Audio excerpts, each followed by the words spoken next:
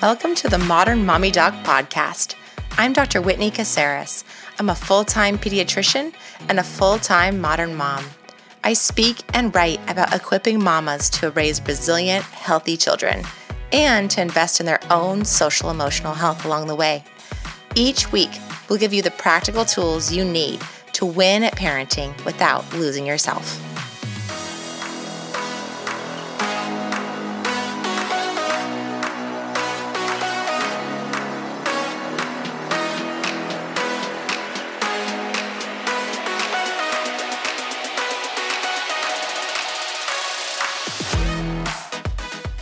Hey, everybody, and welcome back to the Modern Mommy Doc Podcast. Today, I have Dr. Tina Payne Bryson, who is the author of a whole host of books that I love and keep on my shelves and talk to all my patients about day in and day out. And so we're just really super honored to have her here with us today. Welcome to the show. Thank you so much for having me. I can't wait to have this conversation with you because you know so much, and I'm sure I'm going to learn some things too. But I'm really excited to talk about the book or anything from any of the books. Yeah. So that people have an awareness, I mean, you have a new book, The Bottom Line for Baby, that just came out 2 days ago, which is all about kind of evidence-based looks into all these hot topics that people have lots of questions about. But then also you're the co-author of my two favorite books on the planet. The first is The Power of Showing Up, Dr. Dan Siegel. And then the other is The Whole Brain Child, which is probably what people are going to be the most familiar with. If you have not read that book, you are literally living in a cave in the middle of nowhere. You need to go get it because it is life-changing. I mean, The Whole Brain Child, I would love actually just to hear like the story of how that book even came to be. Oh my gosh. I never planned on being a parenting author. I planned to be a high school English teacher and I loved teaching. And I had my plan actually, in addition to teaching, was to be a full-time stay-at-home mom. I wanted to do that since I was 10 years old. I mean, it was like what I wanted to do more than anything. And so but I loved teaching and I loved investing in people's lives. And I felt like if I was doing that, that would make my life meaningful. So my plan was to wait. I got married at 22, but we waited 6 years so that we could afford for me to stay home. Like that was always part of the plan from the beginning. But my husband, I'm from California. My husband got a teaching job. He's an English professor in Southern California. So we moved back to California. We had been in college other places where my family lived. And so I was thrilled to come back, but we could not afford to live in California on an English professor's salary. So he was like, you got to get a job. And I was like, wait, but that's not the plan. And he's like, but wait, the plan isn't working. So I was like, okay, fine. If I have to work, then I'm going to go get a PhD really fast so that I can be a professor because that will make me able to stay home with my kids more. And in the process of doing that, I was studying child development theory and science and all this stuff related to child development. And I met Dan Siegel. I met him at a conference and he was someone that changed my life because I was a really frustrated grad student who had all kinds of questions. Like if someone would say, look, the evidence-based approach for this personality disorder is this intervention, I would say, okay, fine, but why? What is the mechanism of change? How does that intervention change better than other interventions? And no one could answer those kinds of questions for me until Dan at a conference started talking about interpersonal neurobiology. And I was like, that is what I'm looking for, is a framework that helps me really think about things in a bigger way. So I studied with Dan for 10 years. And while I was getting my PhD, I was also studying with Dan. And as I was learning about interpersonal neurobiology and things like, this is what's happening in your brain when you're having a huge emotional experience. Just something like that, just simple. What's happening in your nervous system? And I was like, oh my, and I had a little kid at home. And then I kept having kids. I kept bringing my little kids to nurse in Dan's study group. I love that. He was great. He was very supportive. But what was amazing is I was thinking about this sitting in LA traffic on the way home. I was like, wait, how this is going to totally change how I think about parenting. And other parents need to know this and teachers need to know this. And so I was like, Dan, we need to write a book. And everybody wanted to write a book with Dan. And he was so nice. He was like, well, you can write up a proposal. And so I wrote it up and he loved it. And that's how The Whole Brain Child came to be. And as soon as that book came out, people loved it. And it was so amazing. It was such a surprise because I didn't know if people would want to know the science. But the questions I was getting the most as I was out speaking or just doing I was teaching little parenting groups in my community. Everybody wanted to know about discipline. So I was like, okay, we have to write the sort of brain-based approach to discipline. So we wrote No Drama Discipline. And that one is one that people have really loved as well. So anyway, that's kind of how the Whole Brain Child came to be. And I feel like that's sort of been the focus of my work, is taking the science that parents typically don't have. I mean, it's not that they don't have access to it, but they don't. I mean, they don't go look up the journal articles. I certainly wouldn't if this wasn't my work. And so I'd like to take the science and then make it really accessible and practical. Yeah. Okay. There's two things I love about that. One, that you're like, I'm going to go get a PhD real quick. No problem. Yeah, no problem. Oh my God. I was so tired. Those years I was very tired. But my husband's an English professor, so he was home a lot. And we have pictures of me, talk about like not being present. But when we'd go to the zoo, which just is like 20 minutes from our house, and my husband would be holding my son and they'd be looking at the elephants. And while my husband and son were engaged, I had like journal articles that I was pulling out of my diaper bag. And I was like sitting on the curb reading journal articles. And I was tired, and I still struggle with this. You and I should talk about self-care for sure, is that I really want to be present with my kids. I don't want to miss out. And so what that means is typically between the hours of after school and when they go upstairs to get ready for bed and go to sleep. They're older now, so I don't really get to do like a whole bedtime routine with them anymore. I start work sometimes at 8:30 or 9, again, because I have a lot of work to do. So I stay up late sometimes just so I can be with them more. We talk a ton about self-care at Modern Mommy Doc, but of course I am not like a self-care researcher or anything like that. It's more just based off what I found in being around all these moms that feel constantly conflicted. And I'm with you, that third shift, right? Yeah. Yep. You're do all your stuff in the day, you're trying to be with your kids in the evenings, and then now you have work to do. Right. What I have found for myself, and then also for the other moms I work with who are really successful at this, is about then being able to say, okay, for this period of time, yes, I need to put in those extra hours and grind it out so that I can get whatever passion project or goal I have accomplished. And then I need to be able to take a step back to say, okay, then what else do I have to cut out? Right. On the other end, or be okay with not doing it all. Like classic for me is like laundry, like, the house being clean. It's like when I'm in go mode, then this place is like a war zone. And if I can afford at that month to have someone else come in and clean it, then fantastic. Or otherwise, I just got to tell myself, hey, I'm doing like amazing things. And so who the heck cares, Like, good for you. I think, one of the ways, because my husband's an academic and because I have kids in school, I don't think of fall, winter, spring, summer. I think of like fall, spring, and summer. We have 3 seasons, right? Because that's kind of how our lives are mapped out. And especially when my kids are younger, but even now as well, I think we always have to kind of like make a map of what that semester is going to be like. And then we know we have to keep revising our map. So, depending on the kinds of activities your kids have or the kind of project you're involved in or goals we may have or things we want to focus on or things we want to move away from, I feel like I'm constantly having to revise my map of what is our family plan. And, what's been interesting is my kids are 14, 17, and 20 now. So I really just have 2 at home right now. And they typically have a ton of after school activities, which often means me going to games and things like that. So it's given me a little bit of time back.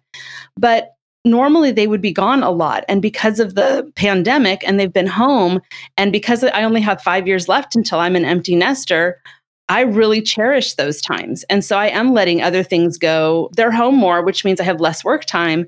But that's, it's a gift. It really is. Not to say that every day is a magical journey where I'm like, this is the most lovely. Like, no, there are days where I'm like, you smell, you're driving me crazy. You are so messy. I can't believe, and like, I have a couple of interesting observations of child development that I did not learn in school. I learned from like being in the trenches. One is when they become teenagers again, you're back to the newborn feeding schedule. It's like every 2-3 hours. They have to, you know what I mean? Yeah. So it's like, okay. So, there's like, okay, my map is revising. I need to go to the grocery store a lot. And then the other thing is something I didn't know I'd have to kind of make a rule about, but I've made a rule that you can't operate a motor vehicle. You cannot like get your driver's license until you solidly have down brushing and flushing. until you can consistently brush your teeth and flush the toilet without me asking you to, you are not allowed to operate a motor vehicle. I think that's a really good rule. So I'm having to learn these things as I go along. And actually, I think that idea of reworking your map or remapping, I mean, that actually comes back to your work that you talk about in the Whole Brain Child, because really it's about reevaluating and like coming back to, how am I feeling? How is this going in our family? Yeah. Like reconnecting with yourself about, where am I emotionally, so that you can say, is this working for us? Is this working for Yeah. me? I think that the theme across all of my books, and I don't know that I've ever thought about this, so who knows if it's going to come out articulate or not, but the theme across all of the books, the four I wrote with Dan and then my new solo book, The Bottom Line for Baby, is really back to the idea that what we do as parents matters. That does not mean we have to be perfect. We can mess up all the time, and we can talk about that and how we repair, but what we do matters a lot, because the kinds of experiences we provide for our children, particularly relationally. I don't mean like, did they get piano lessons, or, was your house clean? Not that at all. But really, the relational experiences you provide your children are the most important thing on who they become. And so I think for me, that is what I focus on, is like, okay, so probably as a doctor, you may give this advice. I remember this advice from my pediatrician, or my kid's pediatrician. Don't count what they ate in a day, count what they ate in like a week. You know what I mean? Like, is that still good advice? Oh yeah. Okay. Oh yeah. So I kind of feel that way about even like these parental relational experiences too. Like, you may have a really grumpy day, or you may have a moment with your kid where you're really immature, or, and I certainly have those moments. But really, what is the experience like for my kid right now, over the last couple of weeks, over the last month, this semester, whatever. And to think about, is the relational experience I'm providing my kid what I feel good about? And if it's not, that is an opportunity not to go into a shame spiral, like to have compassion for ourselves and to be curious. Say, okay, I'm going to start with curiosity and say, why am I not able to be the parent I know I can be and the parent I want to be? What's getting in the way of that? And oftentimes it's really simple things like resentment. Resentment may be getting in the way because we feel like our co-parent's not pitching in, or we feel like they're fighting against us and making things harder on us, or things like sleep. We're not getting enough sleep. We literally can't have a well-integrated prefrontal cortex that allows us to pause and make decisions and have empathy and regulate our emotions if we're not getting enough sleep. Or maybe we're not getting enough time by ourselves. There's a lot of togetherness right now.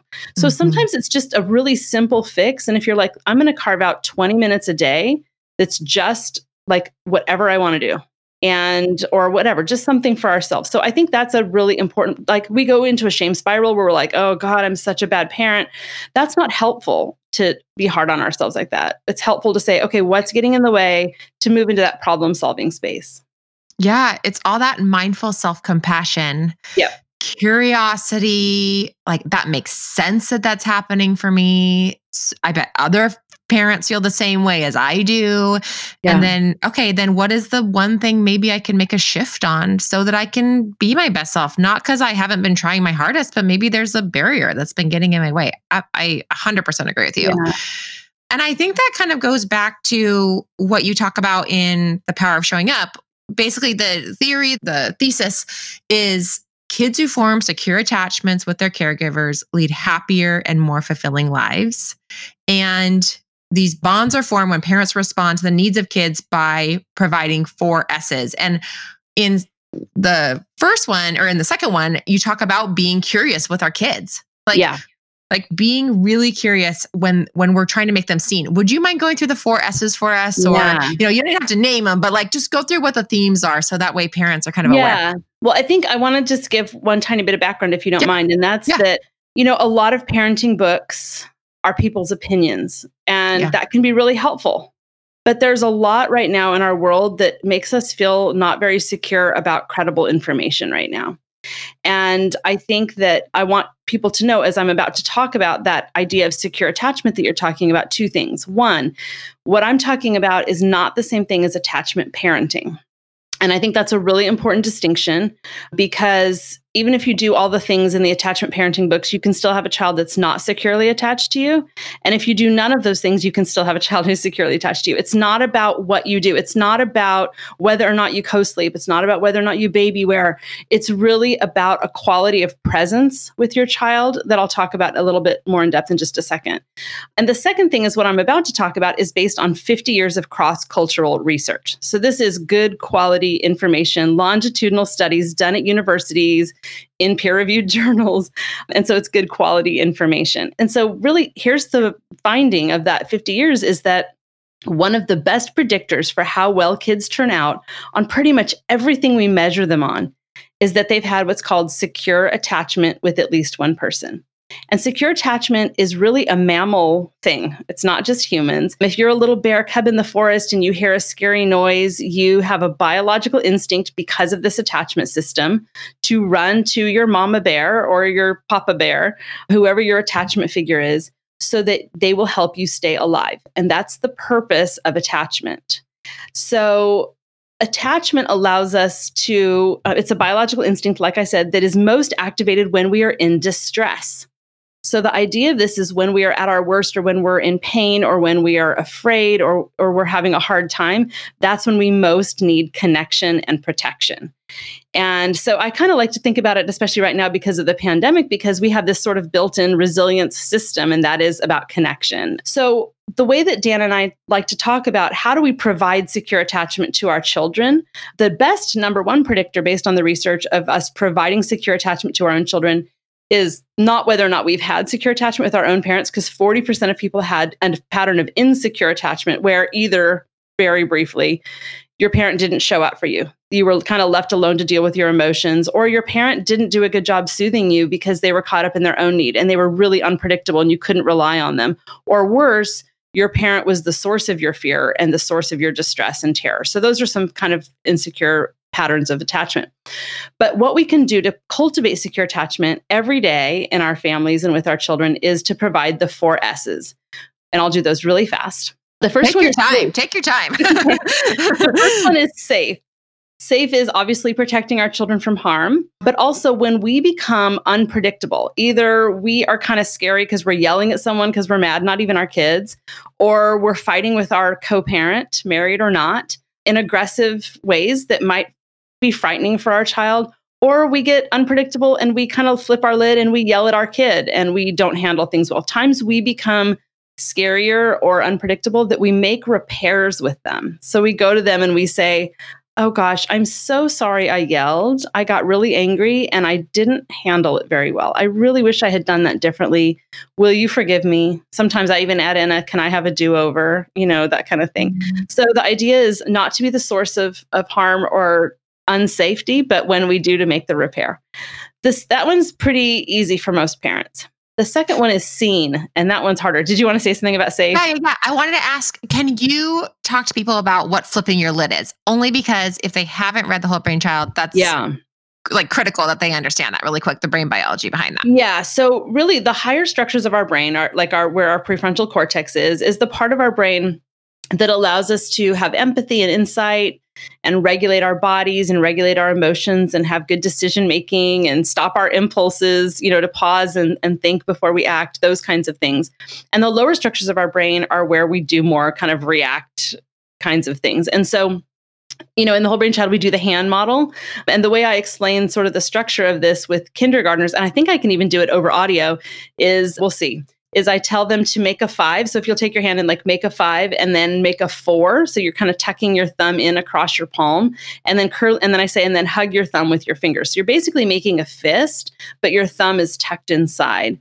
And so if you think about, you know, the ends of your fingers as your prefrontal cortex and the top, you know, the cortex top part of your brain.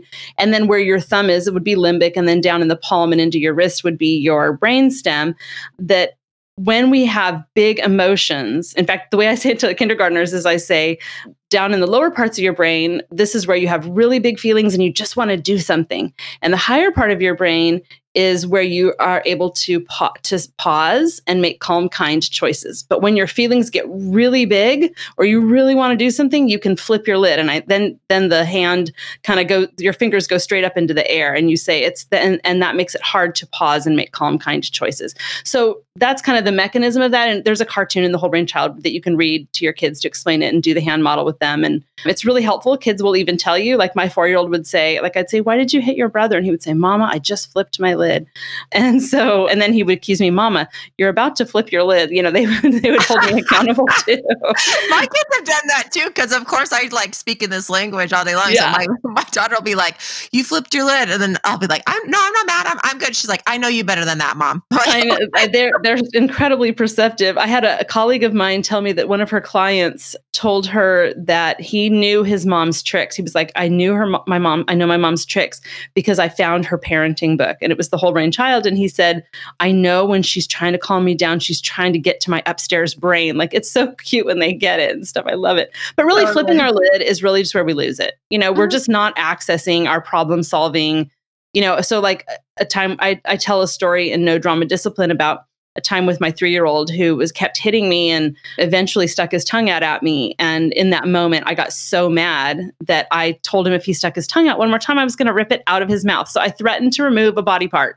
Not a good idea. And he immediately fell to the ground and was like, "You didn't make a good choice." And I was like, "You're right." But that's a flip your lid moment. And then when you do that, you just make the repair. "I'm so sorry. That was scary when I used my voice like that. And I had a really scary look on my face. And I am so sorry." So you just make that repair when we're unsafe like that. Seen, I think, is the hardest one to do. If you get seen down, it's easy to do the next S, which is soothed. Seen is about looking at the mind behind the behavior. Now, obviously, when we're talking about discipline, we talk about this a lot in No Drama Discipline, but seen in the moment is about not letting our fears as parents and not letting our anger and our own reactivity as parents win in that moment. Mm-hmm. It's about looking at your child, whatever they're experiencing, and tuning into what is happening inside of them and meeting them there with empathy. Now, that does not mean we are permissive. It does not mean we don't have boundaries. So, and in fact, boundaries help our kids feel safe. So I'll just give one of my favorite examples of this. My little guy, JP, was about 4 or 5, and he was in the bathtub and he did not want to get out. He was overtired and he was just having a tantrum, a meltdown. He flipped his lid. And so I said, "It's time to get out of the bath." And he says, "I'm not getting out of the bath." He's yelling at me and splashing me and being aggressive. And so the first thing I have to do is, we could have a whole other thing just about No Drama Discipline, because discipline is about teaching, which means so that he can learn the skills to become a self-disciplined person. So every discipline moment is supposed to be about teaching. So the first question I have to ask is, am I ready to teach right now? Like, if I'm mad, I can't do it. And is he ready to learn right now? He was not ready to learn right now. So often in the name of discipline, the first thing we have to do is calm our child down. And the thing that does that quickest is empathy and connection. But again, not without boundaries. So let me give this example. So he says, "I'm not getting out of the bathtub." And I say, "It's time to get out." So at first I make sure I'm calm. And I have a couple of tricks and things that help me stay calm. So I take a couple of really deep breaths and I'm ready. I've told myself in my head, he is not going to be rational. He is not going to be easy. He's falling apart right now. What he needs help right now. So if I can think of my child in that moment, when our kids are in physical pain, it's really easy to be like, "Oh, come here. You're having such a hard time."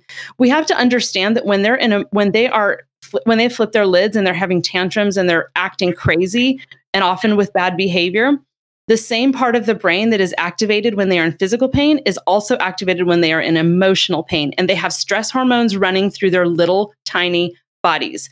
So they really do need our help in that moment.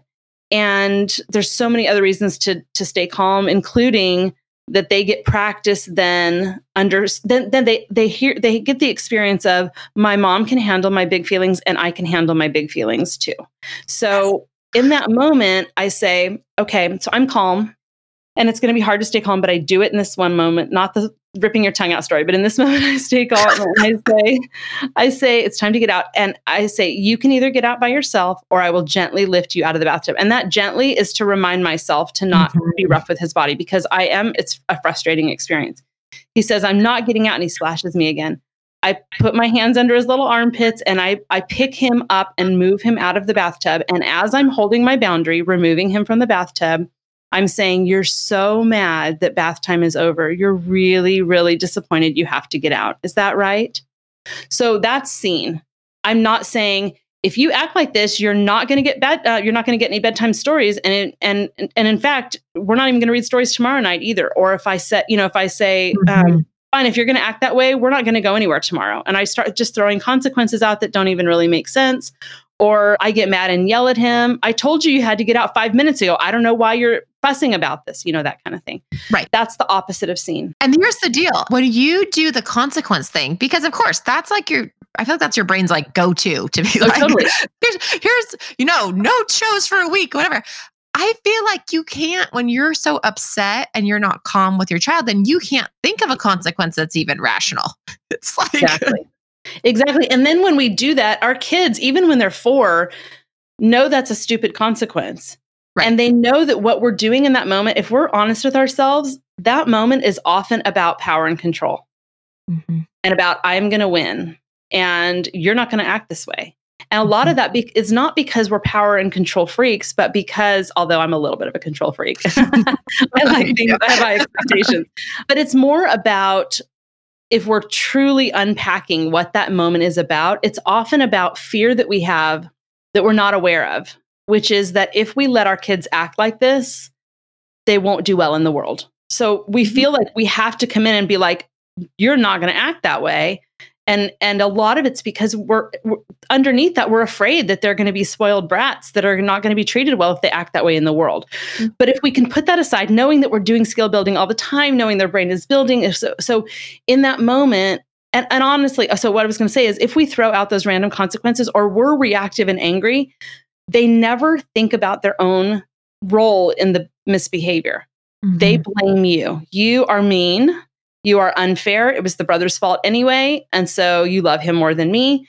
And so actually it's counterproductive, because then they don't take moments to say, yeah, I didn't handle that well. What can I do differently next time? So it's actually counterproductive to teaching. So that's a whole other episode. But anyway, back to the bathtub and back to scene. So what I'm doing is I'm saying no to the behavior, but I'm saying yes to what is happening inside of him, and that I want to know him, that I understand him, that when he's at his worst, I'm here. Like, all of those things are happening when I say, you're so mad. So his internal experience and my response are a match. So he's like, she gets me. I'm not alone in this big feeling. She's with me. And so then I pull him out, and then the third S is soothed. And this is the idea that we help our children. We comfort them and nurture them when they are at their worst. And so I wrap the towel around JP and I say, you're having such a hard time. And if you need to cry for a little while, I'm right here with you. So the soothing in that moment is not like, sure, I'll buy you another toy. It's really, I'm here with you while you have these big feelings, which is so liberating. It is so freeing to know that, when your kid is having a tantrum because you're not letting them stay up with the big boys, or when your kid is pouting because you told them they couldn't get popcorn when you're already doing a treat to take them to the theater, all of those moments, when they're having those hard times and maybe they've lost it and they're acting crazy and being disrespectful to you and all of that, you're going to address the behavior. But first we have to do the safe, seen, and soothed. And so in that moment, you can say, it's so disappointing to not get to stay up with the big boys. I know it feels really sad to be left out, doesn't it? And when you say that, they might even cry a little more or kick a little harder in their bed when you're trying to read stories to them. And that's okay, because what they're doing is they're understanding that they can handle big feelings, that you can handle their big feelings, that when they need you the most, you're there for them. And so just like when you lift weights and you do reps, you get stronger. This is what's happening in the brain when we help our children, what we call co-regulate, when we soothe them. I think the whole idea of self-soothing, particularly in early childhood, is so misunderstood. The way we learn to soothe ourselves is by having someone help us practice going from a falling apart, dysregulated state where we're scared, upset, stressed, whatever, back into a state of feeling calm and integrated in our brains. And the way we do that is by showing up in that moment. So I'll just do the fourth S really fast, which is secure, which is not like I feel secure about myself, which is definitely an outcome of secure attachment. But what it really is that when kids have these relational experiences we were talking about, it doesn't just impact their characters or their behavior, it actually changes the architecture of their brain. So when kids have repeated, not perfect experiences of us really being present and showing up for them, helping them feel safe and seen and soothed, particularly when they're in distress, then their brain wires to know that if they have a need, we will show up for them. Mm-hmm. So it doesn't mean we don't get grumpy with them or those things, but really if they need us, they know without a shadow of a doubt, we're going to show up. And then one other outcome that comes as a result of that fourth S of secure is that they learn how to do the four S's for themselves. Their brain wires from these reps to keep themselves safe, to see and understand themselves, to soothe themselves, and to be able to show up in other relationships and provide that secure attachment to their future children, to their mates, all of those things. My gosh, you guys, I hope you were taking notes in a journal. I mean, seriously, or just go by the book, I guess. You could do it that way too. But this is the most important, in my mind, thing you can hear about parenting. I agree. Hi, Mama. Guess what? Our book, The New Baby Blueprint, is out in the world.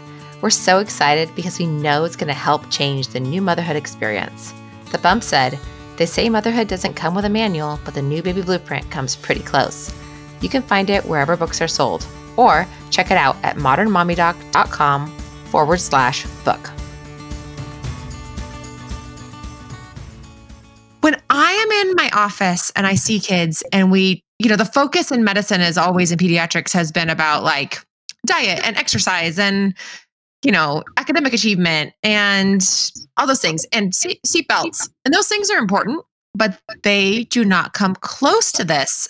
And the thing is, all those things I think are easier to approach and like check off your list if these things are intact. If you have not mastered, because I think nobody ever masters this 100%. No. But if this is your philosophy that you go into your parenting experience with, and day to day, this is how you approach your kids or what you come back to over and over and over again, that is a thing that's going to help your kids be more resilient, be more satisfied, be more fulfilled, like you said in your book, over time.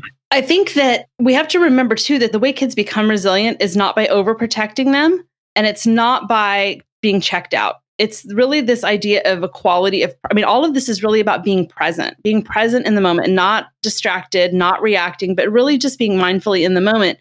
And the way they learn to be resilient is by practicing dealing with difficult things with enough support. So that's where the four S's come in. And I think I want to say too, like, I'm a mental health professional and I've worked with a lot of kids. I also work in a school. And so I support a lot of teachers and kids in that environment. And as a mom, as a clinician, as a school professional, as a wife, as a friend, there are lots of moments where I'm not sure what to do. And particularly, when the problems get bigger or more riskier when your kids are teenagers, teenagers do risky things. They're biologically programmed to do that. That's another episode too. But in those moments when I'm like, gosh, I don't know what to do. I'm feeling afraid, or I'm feeling really angry, or I'm feeling like I can't think of anything. Like there are all those moments. The four S's are my North Star. They are always the right answer with my spouse, with my best friend, with my sister, with my kids, with my clients, with the teachers I work with. That is always the key. And it's not just because it feels good.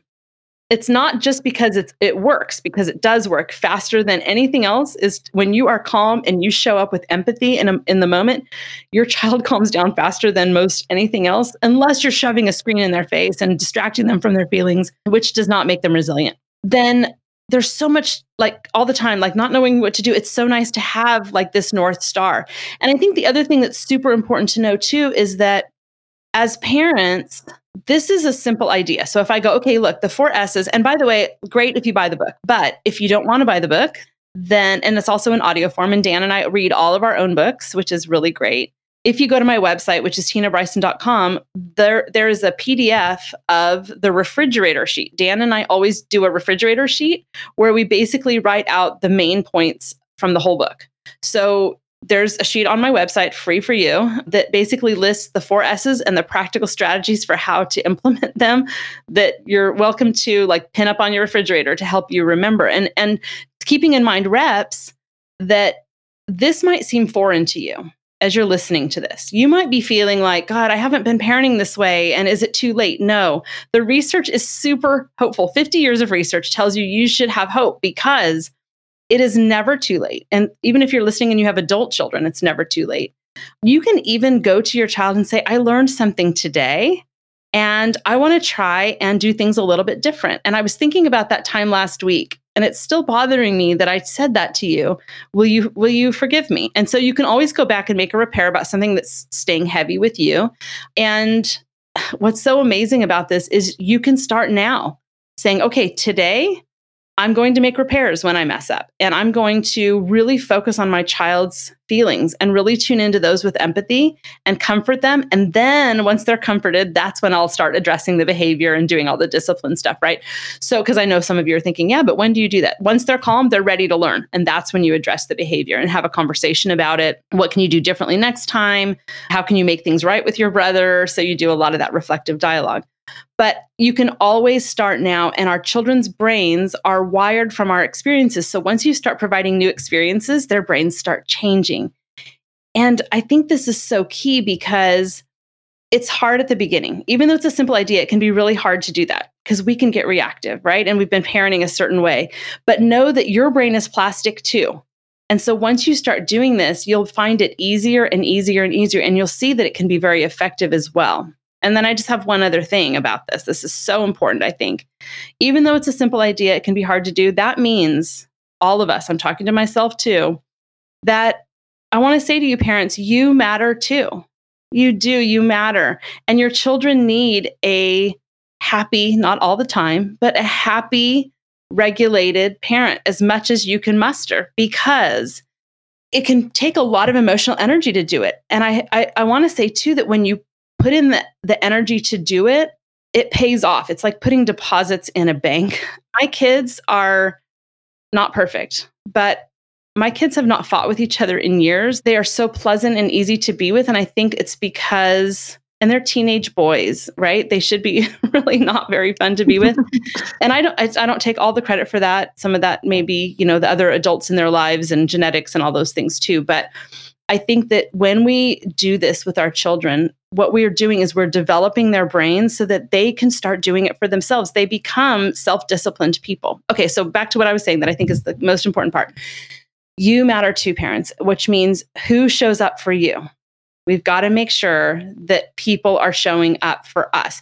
Who in your life helps you feel safe and seen and soothed? Mm-hmm. We've got to have those people. And we have to show up for ourselves. We have to make sure that we're doing that for ourselves. And that is so key, because if we don't do that, it's going to be really hard to do it for our kids. And it might seem foreign to us because maybe we didn't have parents who provided us with those 4 S's. And so it might feel really weird to us, but we can do it. We can really start practicing it and it will become who we are. Absolutely. I mean, I feel like I learned this the hard way, because my oldest daughter was so colicky. She had such a rough time and continues to be like a well of need that will never, ever run dry. Yeah. And is an amazing kid who will solve world hunger. I mean, she's awesome, but she has a lot of emotional stuff that happens all the time that I have to deal with. And so in order to do that, I have to take care of myself. And not in a way that is like I go to the spa for 5 days. I mean, in a way that is like I have, like you're saying, I have a therapist that I go talk to who helps me continue to learn how to soothe myself when I get dysregulated. I have friends that I know I can count on who get it, who get me and who get my child and can be supportive. So yeah, I really think we can't do it well if we're not taking care of ourselves, and that we'll find ourselves flipping our own lids way, way more if we as Carla Naumberg in her book, How to Stop Losing Your Bleep with Your Kids, right, says, Yeah. if we're not dampening our triggers, if we're not kind of taking care of the basics of, like you're saying, exercise and sleep and making sure that we have just some brain space that's just kept blank for a little while, where we're just doing 20 minutes for ourselves. Those are like the basics. Yeah. And then the others are making sure that we have some experiences where we're with our kids that are genuinely enjoyable, right? That not every single thing we do with our kid is about like completing a task or getting them from point A to point B. That in your book, even you talk about like just making space time wise and emotionally for our kids to have those deeper conversations and have them feel attached to us. So, and those shared moments of joy. I mean, I think as a therapist, so many times I've had parents in my office that were so exhausted and overwhelmed that they just never really had moments of joy with their children. And that's where we started. We started with, what do you need in order to be rested enough that it's safe for you to drive your kids around town, right? We started with the basics. But I think, people are like, I don't have time. And particularly now when kids are home more and we don't have as much childcare or those kinds of things, like, we're like, oh my gosh, I'm with my kid all the time. Like, so it's really not, I'm not talking about quantity of time. I'm talking about a quality of presence. And even if you're just spending 20 or 30 minutes with your kids twice a day, but in that time, you are really connected. You're not on your devices. You're following their lead. You are laughing together. I mean, it can be really simple, even watching like goats screaming on YouTube together where you're laughing.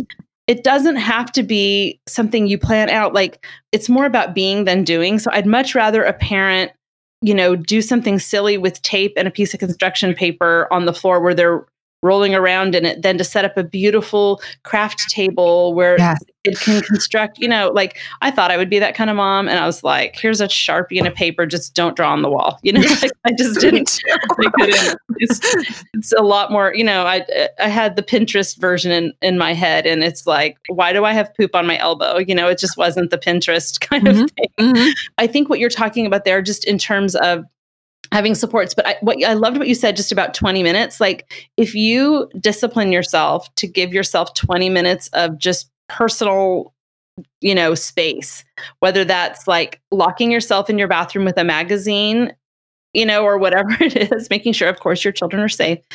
That is super important. And then just really, do you have shared moments of joy with your children every day or most days? That's so key, is to really, I think my parents were 19 when I was born. I mean, barely 19. And my mom, I don't know how she did it. I mean, she was the second of 8 children. So I think she had a lot of practice with kids, but she delighted in me, and she still does. That's the most important thing I think she ever did as my mom, is to really, like, she delights in me. And I know that if I have a need, if I texted my mom and said, I need you to find a squirrel and paint it blue and put it on a saddle on an opossum and be over here in 8 minutes, she'd be like, on it. She wouldn't even, like, you know what I mean? So that's, I think, finding joys. You don't have to be creative. Blow up a balloon, keep it up with your kids for 5 minutes, turn on music, and, go outside and have a food fight in the grass, whatever. Just eat popsicles under the table in the living, in the kitchen table, just, it doesn't even have to be creative or silly. Even just watching videos together and laughing. Those are so important, because when we laugh and we have joy together, it actually is incredibly stress relieving for us and our children. So important. I love it. And I think totally hit the nail on the head. The last thing that I want to tell listeners is just about that concept that you talked about fear, about really in those moments that it's about we're fearful our kids will end up to be complete jerks. I mean, and not functional in the world. And we're projecting out to 35 years from now, what monster am I creating, honestly, if I don't do it that's hardcore way. And I think, so recognizing that, incredibly important. And I think actually your new book, The Bottom Line for Baby, it also kind of speaks to all these fears that people have about, if I don't do X, Y, Z exactly right, what is going to happen to my kid? And so I want to just encourage people, if you guys do look at the book, it's awesome because it goes through 60 different topics, which we will not regurgitate now. You can go look. My favorites are on, of course, discipline. postpartum depression and sensitive babies for my own personal reasons because Yes. I love reading about those types of things. But there's a whole host of things. I mean, it's like soup to nuts on it. But really, we're talking about before we came on, Tina and I, like the main message in it was yes, there are some evidence based guidance on each of these topics, but in the end, what matters most? That you're present with your child and that you learn about regulating your emotions and helping your kids build the skills to regulate their own over time. Yeah. I think, one of the things I love to do is to help us all move from fear-based parenting. And I think, somehow we've been convinced that like, oh my gosh, if I let my kids sleep in the bed with me tonight, they'll never sleep on their own. And those are just lies. That's just not true. And so a lot of the things that we do that make things really hard on us and our children as parents are based in our fears. And they're not even things that we need to even have the battles with. I wrote The Bottom Line for Baby because there's a lot of fear-based decision making. And it was the book I most needed as a new mom because I would gather information, I'd hear advice, solicited, unsolicited, and it was all in conflict with each other. So I wanted to take 60 plus topics that are the things that we get the most competing advice on. And some of them are super controversial, or people have massive judgment about, like breastfeeding and co-sleeping and sleep training and vaccines and circumcision and all the ones that people really have strong feelings about. And little things like, can you put DEET on your baby? What about sunscreen? Can I pierce my baby's ears? What about allergens and what's baby-led weaning? And is that okay? All those questions. And the way I've done it is alphabetical. So blurry-eyed parents can, in a few minutes, get empowered with the latest scientific knowledge. And then what I really tried to do, okay, so the way the book is laid out is, so you look at germs. Do I need to clean up my kid's pacifier every time they drop it with like soap and water, or can I lick it clean? Those kinds of things. How big are germs? Is this a big deal? Because, maybe your mother-in-law is like, you need to disinfect your floor, whatever. Don't put them in the sandbox, whatever. And you can flip to germs. And the way that each entry is laid out, like I'll give this example in germs, is perspective one, like babies, it's great for babies to get dirty and it's fine for them to be around a bunch of germs. The other one is no, babies have a immature immune system and we really have to sanitize their environment. So I give the two main perspectives. Then I say the section is what the science says. So I give the science. And in this case, it's basically tells about what we know about all of that. And then in the third section is called the bottom line. And in the bottom line, I say, babies who are exposed to a lot of germs and dirt and, have their parents lick their pacifiers clean, have lower rates of eczema and allergens, and it's really good for their immune system for them to not be over sanitized. And then in about a third of the entries, I give a personal note because I worked really hard to be objective about what I was reporting from the science. And so I have opinions though, and I didn't always follow the science. So sometimes I say, look, I didn't do this and here's why, or I tried to do this, but it didn't work for my family. My hope in this book is that parents will be empowered by information, which you can use to fend off people's advice if you want to. You can read the chapter on G, grandma, on germs, and then be really empowered to be confident about our decisions as parents and to do what works best for our babies, for ourselves and our families. And this is going to be really kind of shocking for me to say this for some of you. In the end, what you just said is what matters most. So the bottom line of the bottom line is the 4 S's. It really is about being there and having secure attachment with your baby.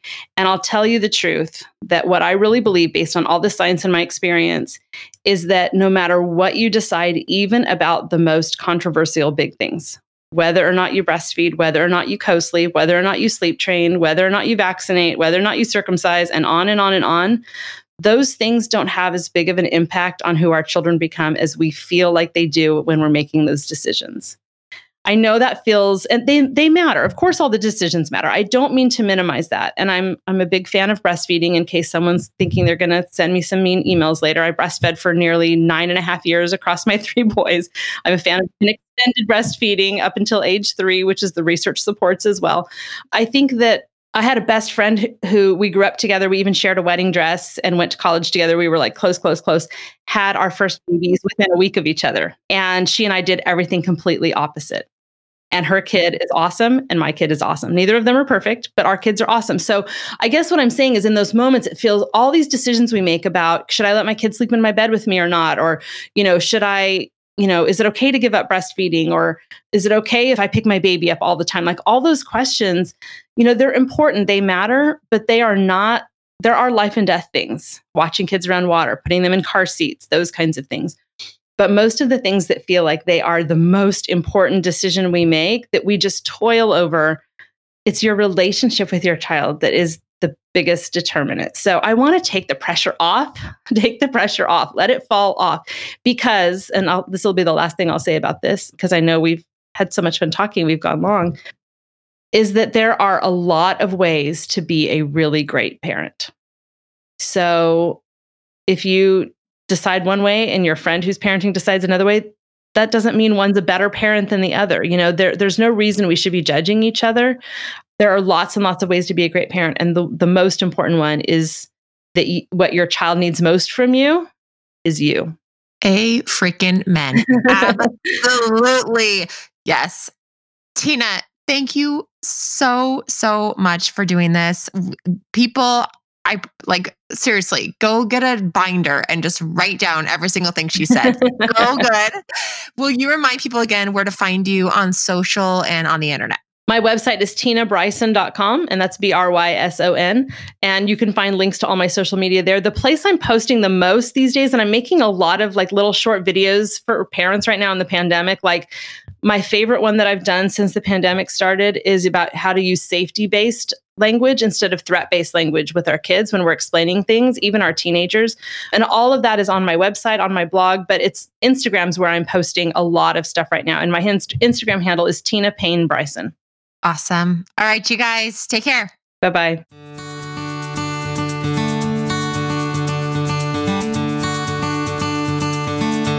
You guys, it is here. Our new programs have landed. They're at modernmommydoc.com. We're so excited about them because we've just been thinking about how could we provide more accessible, digestible information for mamas out there who really want to elevate their motherhood experience. And so we have 4 programs now at Modern Mommy Doc. The first is Taking Care of You and Your Newborn, which is all about helping to prepare yourself or taking care of yourself and your baby in the first month of life.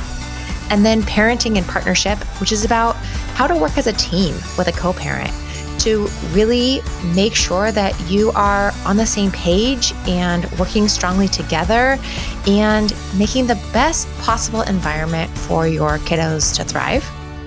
The third is the Mama Reset at-home retreat, which is really cool. It is a collection of experts who are there to provide you with a chance to reconnect with yourself, to recenter, to think about what you want in your motherhood experience, but then also to give you some practical applications within the actual time we have together. So opportunities for journaling, for gentle movement, for learning all about nutrition, really hands-on, practical applications, but then also a chance to have some mindfulness there in the moment.